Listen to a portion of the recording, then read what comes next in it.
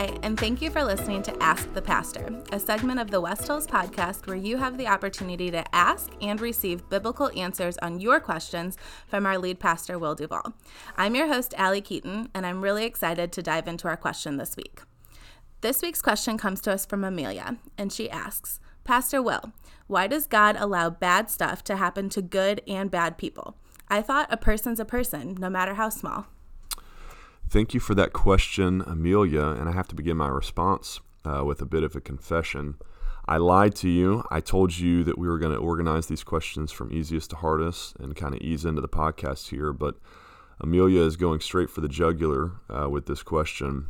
But I love it, and I love, Amelia, that you asked it. This was the only question so far we've gotten from a child, and so Allie and I wanted to celebrate that. Thank you, Amelia, and parents. We want to encourage you to encourage your own kids to get in on the fun here and ask their questions as well. And maybe we'll just decide instead to organize our questions from youngest asker to oldest. And so, Amelia, I'm going to try and speak to you in my reply here, but also in a way that will hopefully be beneficial and accessible to all of our listeners as well. So here we go. 10 words into your question, Amelia. I thought that this was going to be a really easy question to answer because the way the question often gets asked is, why does God allow bad things to happen to good people? And the biblical answer to that question is that he doesn't.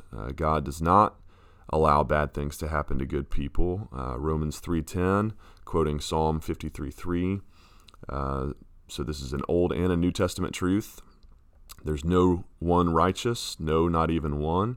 Ecclesiastes 7:20 tells us that surely there is not a righteous man on earth who does good and never sins. So from a biblical standpoint, the bad things to good people question is an invalid one. It's a moot point. But Amelia is, of course, too smart for that, and I think she already knew that biblical truth from Romans 3, and so she asked instead about good and bad people to cover all her bases. And there might be a sense in which we can even answer that question in an easy way as well, because God allows bad stuff to happen to bad people because we deserve it, and God is just. Because none is righteous, and because we hear 3 chapters later in Romans chapter 6 that the wages of sin is death, what our sin rightfully earns us is eternal death and separation from God. We, as sinners, all deserve that kind of punishment. There's a very real sense in which Christians need to really flip this question on its head and ask not why bad stuff happens to mostly good people, but rather why does anything good ever happen to people so thoroughly bad as us? And why does God allow rebel sinners like us to experience any joy, any happiness, any hope and love and peace in this world of his? And that, to us as Christians, is a much tougher question, actually, to answer. And other than the fact that the answer simply, in a word, is mercy. It's grace. It's God's love. God loves us and desires good for us, despite our consistent rejection of him and our sin. But that answer really does bring us back full circle to Amelia's question here, because maybe the better question to debate here is, why does God allow bad stuff to happen to his children whom he loves, regardless of whether we're good or bad? Now we're not tying God's choices to our performance, our good or our bad, but rather to God's paternity, to God's fatherhood. If God is our father, and he tells us in his word that he's a good father. Jesus asks rhetorically in Matthew chapter 7, verse 11, if we who are in fact evil give good things to our own children, how much more so will God, our perfect heavenly Father, give good gifts to his children? And so now we really feel the weight of Amelia's question here. God, if you are my father, and if you're good, even though I'm not good, you are, how could you let something so horrible happen to me as a loving father? And I feel the weight of this one, especially as a father. I have a 3-year-old daughter, Ellery, and I want nothing for her but to live the longest, happiest, most beautiful life possible. I would never wish harm or ill or evil on her. And so how can God allow us to suffer in those ways? Now we're feeling the real weight of the question. And so I want to use in my response here, I'll use a bit of a cop out, and as I've said before, all the best answers and ideas. There's nothing new under the sun, and all the best ideas are stolen. And so, in sort of preparing to respond to this, I came across in John Piper's own Ask Pastor John on Desiring God, his website. He has a little devotional entitled "The 5 Purposes for Suffering" that I highly recommend to you, again, on Desiring God from January 31st. And so I want to just quote Piper and use him to help me answer this question, because I think he does it in such a poignant way. Piper's going to talk about the 5 R's of suffering and purposes for suffering. So here's what he says, short article, so I just read it and include some of my own comments. Piper says, "We seldom know the micro reasons for our suffering, but the Bible does give us faith-sustaining macro reasons." And so he distinguishes here, Piper, between micro and macro. The micro being, why does God allow this particular evil to happen, this much evil to happen for this long in my life? We don't often know the answers to those reasons, but the macro reasons for why God allows suffering in general, he does give us clues in Scripture. And so Piper says it's good to have a way to remember some of these macro reasons so that when we are suddenly afflicted or have a chance to help others in their affliction, we can recall some of the truths God has given us to help us not lose hope. Here is one way to remember. 5 R's. The macro purposes of God in our suffering include, number 1, repentance. And so he's got a scripture for each of these as well, and a definition. So Piper says, suffering is a call for us and others to turn from treasuring anything on earth above God. Luke 13:4-5. Luke tells us, "Were those 18 on whom the Tower of Siloam fell and killed them, do you think that they were worse offenders than all the others who lived in Jerusalem? No, I tell you, but unless you repent, you will all likewise perish." And so this is me now, Pastor Will, not Pastor John, talking. And I would just say suffering is not always tied to some specific sin in our life. We know from the story of, especially John chapter 9, there's a story of disciples and Jesus encountering a man who was born blind, and the disciples asked Jesus, who sinned, this man or his parents, that he was born blind? And that was sort of a common Jewish worldview thing back then, was this very strictly tied cause and effect, almost a karmic type universe. You do good, you get good, you do evil, bad things happen to you. But Jesus shoots that down and really brings the disciples back to the sovereignty of God, I think, in his answer. And he says in verse 3, "It was not that this man sinned or his parents, but that the works of God might be displayed in him." And that's a whole nother purpose that Piper's not going to talk about here in his 6 R's, but I'll add it to the list as a 6th R is revelation. Our suffering can be a means of God revealing himself as powerful in our weaknesses. 2 Corinthians 12, where Paul talks about God's strength in our weakness, and whether that's by God miraculously alleviating the suffering like Jesus does for the blind man in John 9, or whether it's God simply sustaining us through it. God can serve that purpose of his own, of revealing himself. Number two reason for suffering, righteousness.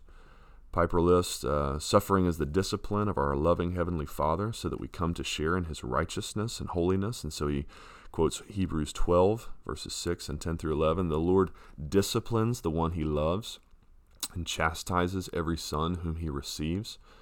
He disciplines us for our good, that we may share in his holiness. For the moment, all discipline seems painful rather than pleasant, but later it yields a peaceful fruit of righteousness to those who have been trained by it." And so I'll sometimes liken suffering in this sense to exercising. Exercising is not always fun. You don't want to get off the couch and go for a run, but you do it because it's worth it and it's good. And suffering can serve that purpose for us as well. Discipline. The third reason for suffering that Piper gives us, letter R, is reliance. Suffering is a call to trust God and not the life-sustaining props of this world.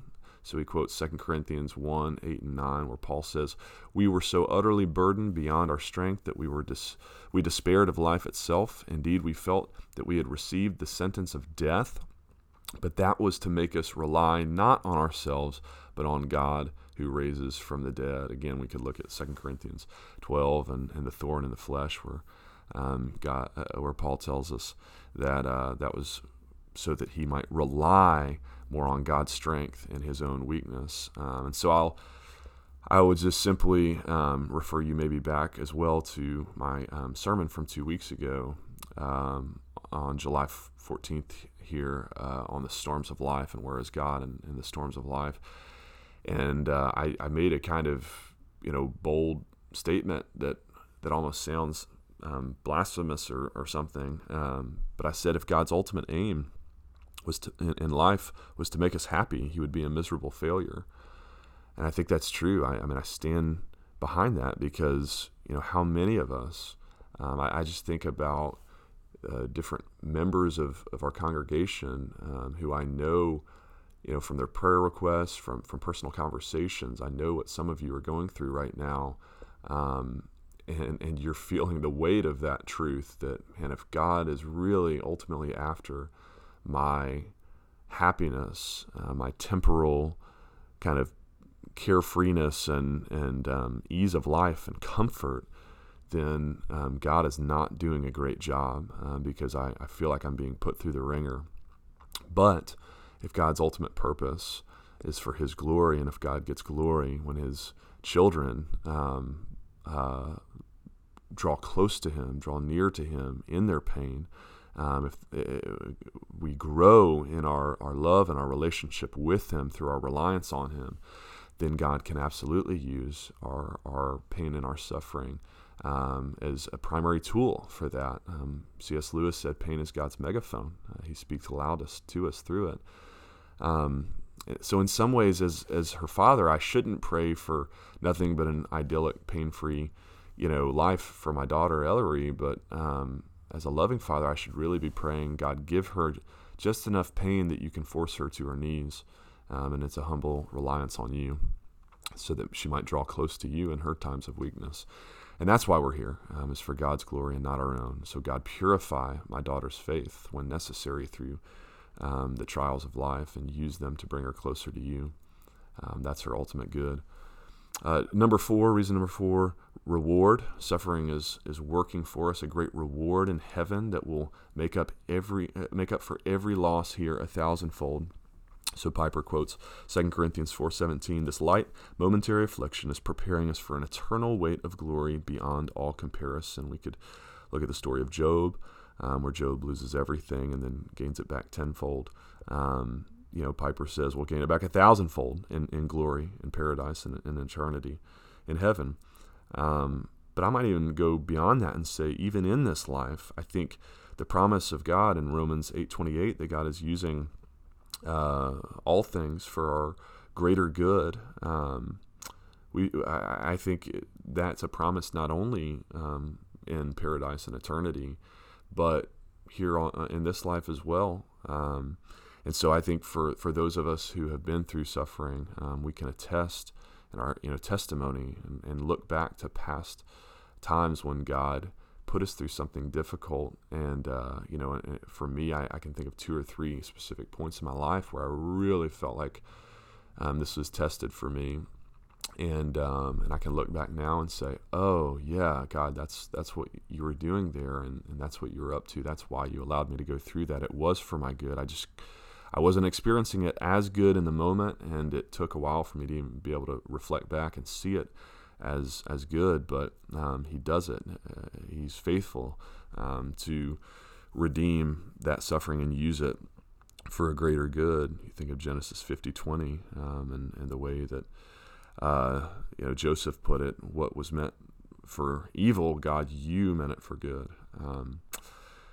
And again, that's a difficult claim to back up in an argumentative kind of sense and a logical sense that God always does have our good in mind, and he uses any suffering we might face in life for a greater purpose, whether that's repentance or righteousness, reliance, refining our faith. How can we prove that God is working something for our greater purpose and plan?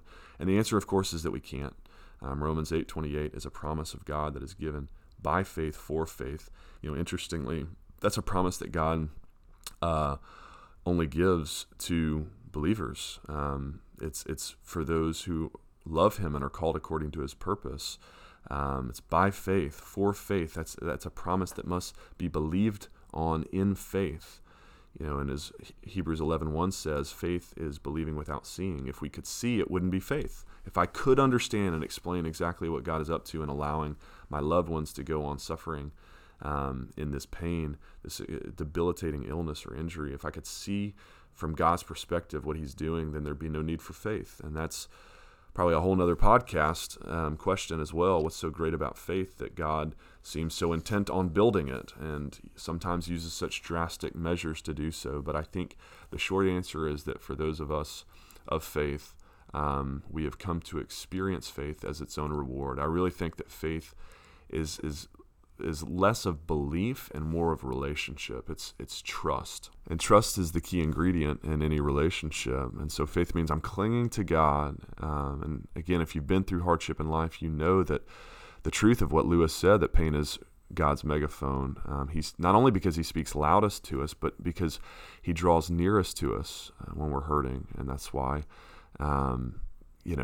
pain can really be for our good. Sometimes it's so excruciating trying to listen to myself here, try and explain this through the ears of some of our congregants who are going through intense suffering right now, the loss of a teenage child. That's unbelievable. I cannot imagine what kind of pain that is, a lifelong battle with depression or schizophrenia. I mean, these are real, difficult, painful life circumstances, but in the most difficult of circumstances, we have to ask ourselves, will I still believe? Faith is a choice. Just like relationships are a choice. Will I still believe, God, that You are good and that You have good plans for me even through this particular suffering? So finally, Piper's final R is reminder. Suffering reminds us that God sent His Son into the world to suffer so that our suffering would not be God's condemnation, but His purification. Philippians 3:10, that I may know Him and the power of His resurrection and may share in His sufferings. So it is understandable that the Christian heart, Piper says, would cry out in suffering. Why? Since we don't know most of those micro reasons for our suffering. Why now? Why this way? Why this long? But don't let that ignorance of the micro reasons cause you to overlook the massive help that God gives us in His Word by telling us His macro purposes for us. And I'll just add to Piper's ending there by saying to Amelia and to all of our listeners, please keep in mind too that, that other great truth that I mentioned from my Storms of Life sermon 2 weeks ago, that you are not meant to go through it alone. One of God's greatest gifts to us in our suffering really is each other, fellow sufferers, to bear our burdens, Galatians 6, when they get too heavy for us to carry on our own. That's especially what our life groups are for, and so I'll give a quick shout out and plug for those. Life groups are resuming August 11th, so don't miss that sign up Sunday. But that's why I'm here as well as your pastor. So please do continue to ask me your questions, but don't just ask the pastor. Share with the pastor. Use the pastor as a resource, as a support when you're suffering. Let's talk. Let me help you bring those burdens to God. Pray with you. Let me help you by carrying them when they're too much for you to carry alone. That's what I'm here for as your pastor, and it's such a blessing for me to serve you, our church, in that way. So. Thank you, Pastor Will, not only for a biblically rich answer to that hard question, but for reminding us that you are a pastor that's approachable and that you're here to walk with us through our suffering and our hurt and the hard stuff. That's it for this week's episode of Ask the Pastor. Remember that you can ask your questions each week at the info bar at West Hills or by submitting them online through our website at westhillsstl.org. Don't forget to subscribe to our podcast if you haven't yet, and thanks for listening.